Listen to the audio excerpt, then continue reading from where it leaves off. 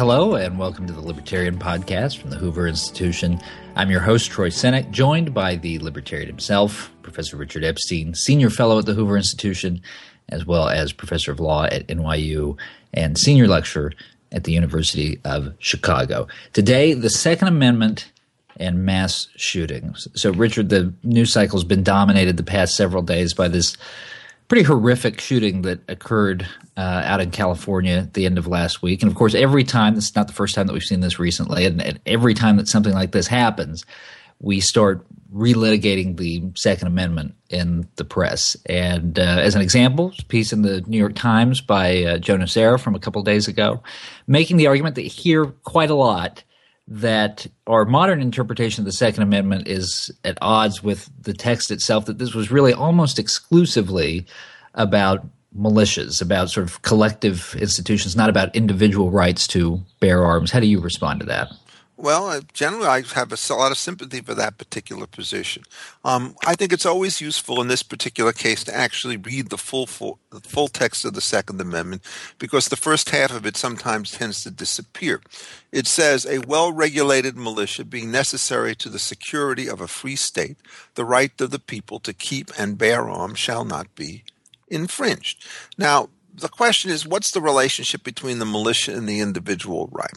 And if you look at this, a well-regulated militia means, in effect, that the various kinds of armies that the states put together, sometimes with permanent troops, sometimes they were unorganized and you just called people up for particular cases, were in fact an essential element of the constitutional design back in 1787 and 1791. In fact, one of the striking features about the Constitution is it has a large number of provisions which are designed to deal with what the federal government ought to do when a war breaks out amongst the various states. And the Republican form of government clause, the guarantee clause, in effect was designed to make sure that the United States, not the Supreme Court, but the United States could supply troops to states that were subject to insurrection on the one hand or invasion from another state on the other. And so these guys were really worried about their militia, and they were also worried about it because they thought it was an appropriate counterweight to the national government. They were very suspicious of standing armies, only allowed the appropriations to be for 2 years. This was not their view with respect to navies, which had essentially unlimited appropriations because they can't occupy territories. They can only defend national borders. So this clause really makes a difference. And when Justice Scalia in the Heller opinion and when the National Rifle Association on its entry hall simply cuts out the first words on a well-regulated militia being necessary for the security of a free state, they get the wrong balance. Now, I don't treat this as an issue of collective versus individual rights, which is the way Mr. Nocera does. I tend to treat it as a federalism issue, meaning, in effect, the purpose of this particular clause is that the amendment binds the federal government, even though it's not mentioned by name. And it does so in a way to make sure that the states are free to organize their own militias for their own self-defense in the way in which they start to see fit. And that essentially means that you have to keep both clauses in this situation and not just simply detach the first one from the second. One just last point is you actually look at Article 1 of the Constitution. It does contain several clauses relating to the militia, and these essentially call for a kind of a joint jurisdiction over the militia in which the national government sets the standards, or the discipline as it's called, by which the militia is trained, but it's subject to state officers and can be used for local situations. And the reason that you need to have the standardization in the militia is because if it's called up into national service, you have to make sure that the parts interpenetrate one to another and can operate as a coherent whole.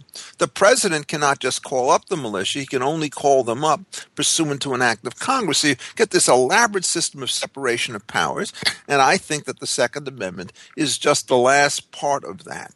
I don't think, in effect, you can get rid of the first clause and understand what it's about.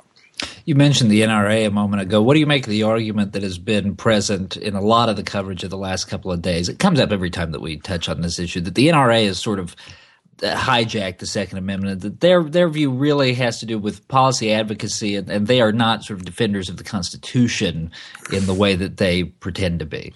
Well, I think that's true of everybody who tries to hijack the Constitution. About 7 or 8 years ago, I wrote a book called How the Progressives Rewrote the Constitution. And one of the things that's the most painful about the debate over Obamacare and similar types of issues is this absolutely odd insistence that this comprehensive federal regulation of local insurance industries is part of the original constitutional design. And I think that that's all wet, in effect, and completely erroneous as a matter of history, which is what I write about at great length in the classical liberal constitution. And I think the same thing is true with what the NRA has done. They just simply take one clause out that doesn't fit their needs, and then you have to ask, well, what are you going to do? And the moment you just look at the second clause, the right of the people to keep and bear arms shall not be infringed, it can't be read as an absolute. And what Justice Scalia does is he says that when states or when the federal government decide to regulate guns, it's not the low rational basis test that determines whether there's a need for it. It's a higher level of intermediate scrutiny, the precise contents of which are yet to be worked out in the variety of cases. And there's a lot of division in the circuits about which way that particular second-tier issue would go. In my view, if the first clause is given its correct reading, you don't have a justification problem. What you do is you just have a prohibition on the federal government telling the states how it is that they can regulate the guns, which means that the states can do pretty much what they please unless there's some other constraint upon them, perhaps through the Privileges and Immunities Clause of the 14th Amendment. So if you think that the Supreme Court got the gun control cases wrong, if Justice Epstein is on the bench and your view carries the day, in practical terms, what this looks like is it's become a matter of state policy. Is that right? Well, actually, there's one more complication. You'll notice that the last clause that I mentioned to you was about the Privileges or Immunities Clause of the 14th Amendment. That clause just simply says, no state shall make or enforce any law that abridges the privileges or immunities of the citizens of the several states. And it's a huge prohibition on what states can do vis-a-vis their own people. And in fact, it's actually transformative of what the federalism was like in the United States in the antebellum period.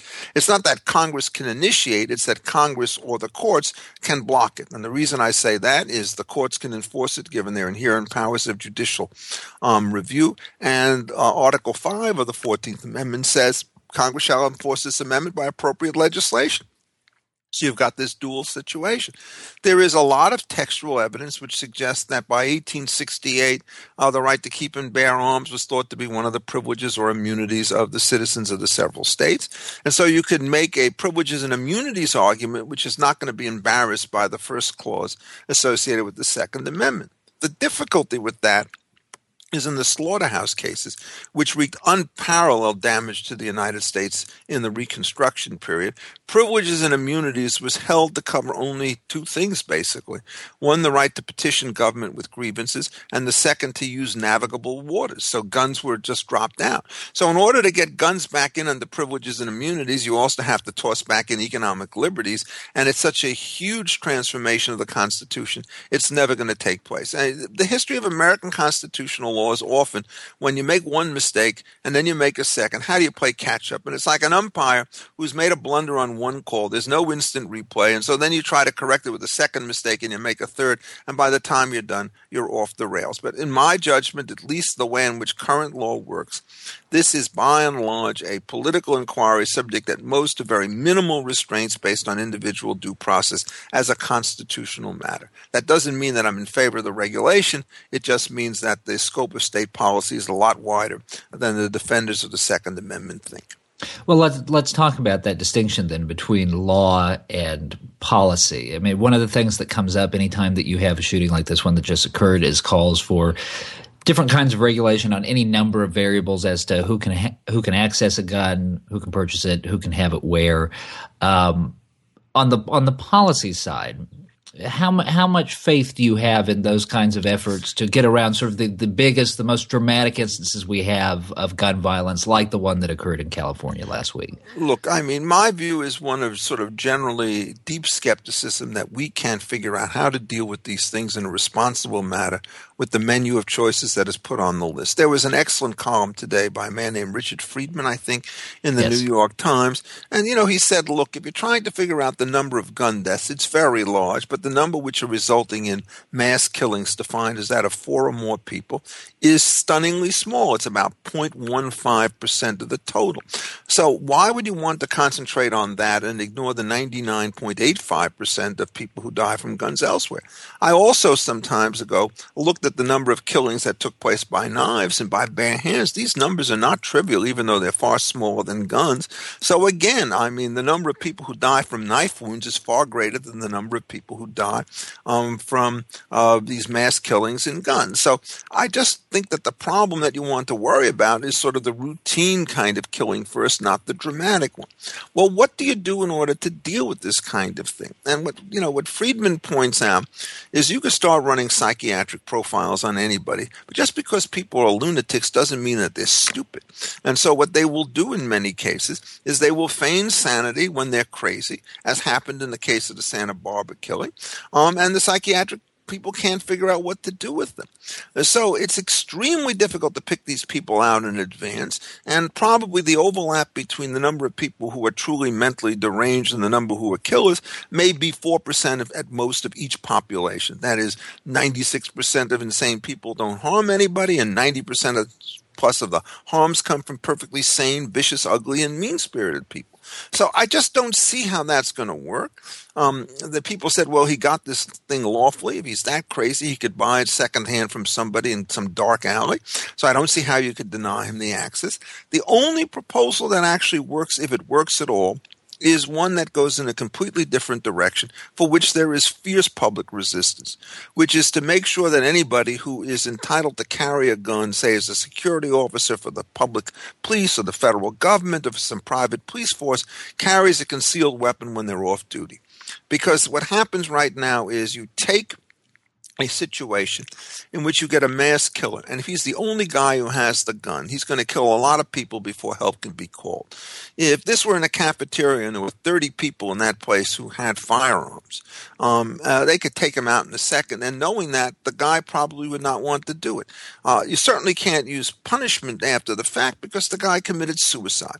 But what happens is these guys just don't want to commit suicide. If they wanted to do that, they could go into a back room of their own house and blow their brains out. They want to take down people before they commit suicide. So standard criminal law theory of deterrence cannot apply to folks who are willing to take themselves out.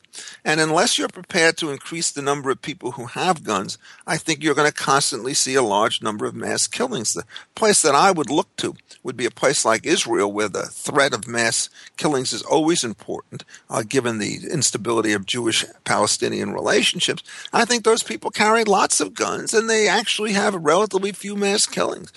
So I think that's what you have to do if you're going to do something at all. How you do it, I'm not an implementation management guy. I have some ideas about this, but I certainly would move the Constitution, the discussion of not to the Constitution, but in that direction, figuring out how it is that we can make sure that no one person who is armed can find himself in an environment where everybody else is helpless and defenseless. The final question that I'll ask you, this is only the latest in a series of these that have been very high profile over the past couple of years. There was the shooting in Arizona, at the movie theater in Colorado. Probably most visibly and most shockingly to most people was the shooting in Newtown, Connecticut. And despite all of those, the thing that has the upshot of all of this has been that there hasn't really been any significant change in how we handle guns as a legal matter. So my question for you, regardless of what the law or politics may allow, have we sort of just reached an equilibrium on this where for the foreseeable future things are going to stay roughly the way they are? And if so, is that a good thing or a bad thing? Well, I think it is going to stay pretty much where it is because each side has a blocking coalition against any reform that the other side would want to push. One of the difficulties that you have with standard gun control measures is that they are very comprehensive. They're clearly overbroad. What they do is they drive lawful people off the street so they don't have guns, increasing the percentage of guns in the hands of unlawful individuals. There is still the John Lott, more guns, less crime debate that's out there, which has not been, to my mind, resolved resolved conclusively one way or another. It's really a very complicated situation since there's so many moving parts. Everybody has his or her empirical evidence on this thing, so I just don't see this moving in any kind of a constructive fashion. So my own sense about this is I'm skeptical on both points. I'm skeptical about the NRA's position on the Second Amendment. In fact, I've written on multiple occasions in multiple places, and I think that it gets it wrong. And I'm also skeptical on the reformers who think that the kinds of gun control measures that they can dream up will actually stop the problem. Look, this is a country of 300 million people. God knows probably each year, if you take into account accidental and violent deaths of one sort or another, you're talking about 50,000, 100,000 people dying at least. There are close to 40,000 people a year who die from automobile accidents of one sort or another. The thought that somehow or other you can now figure out a set of regulations that's going to stop the most controversial, gruesome, and ugly 20 killings per year, it's just not in the cards. And so what I think, in effect, what people ought to do is to work on other measures. I'll mention one other here. If you're going to legalize guns, what you want to do is to legalize and make very cheap the way in which people are instructed in their use and their protection and their care. I don't care about regulations, but what I would actually do is call up the NRA, which runs a lot of these programs, and ask them, how do you do it? And tell me, have you ever found any people in your programs who, once they've been instructed by you, actually go out and commit crimes of violence of one sort or another? If it turns out that they don't, then it may be that the path of resistance and highest return is to essentially subsidize the instruction in the proper use of guns. But there's going to be such an ideological outburst of opposition to that particular position that I really don't think that it will happen. I mean, I'm kind of proud of the fact that I'm sort of alone on this debate, skeptical of both the reformers on the one hand and the constitutional movers on the other hand. I do think, in effect, more low-level measures might be able to improve this situation. Any single death is tragic, but the ability to predict and to prevent future death is an art which we do not have under control today and will not have under control for the foreseeable future. All right, Richard, thank you as always, and thanks to our listeners. Remember, you can find Richard's weekly column, The Libertarian, by visiting Defining Ideas at hoover.org, and you can follow him on Twitter at Richard A. Epstein. For the Hoover Institution, I'm Troy Senik. Thanks for listening. This podcast has been a production of the Hoover Institution. For more information about our work, please visit hoover.org.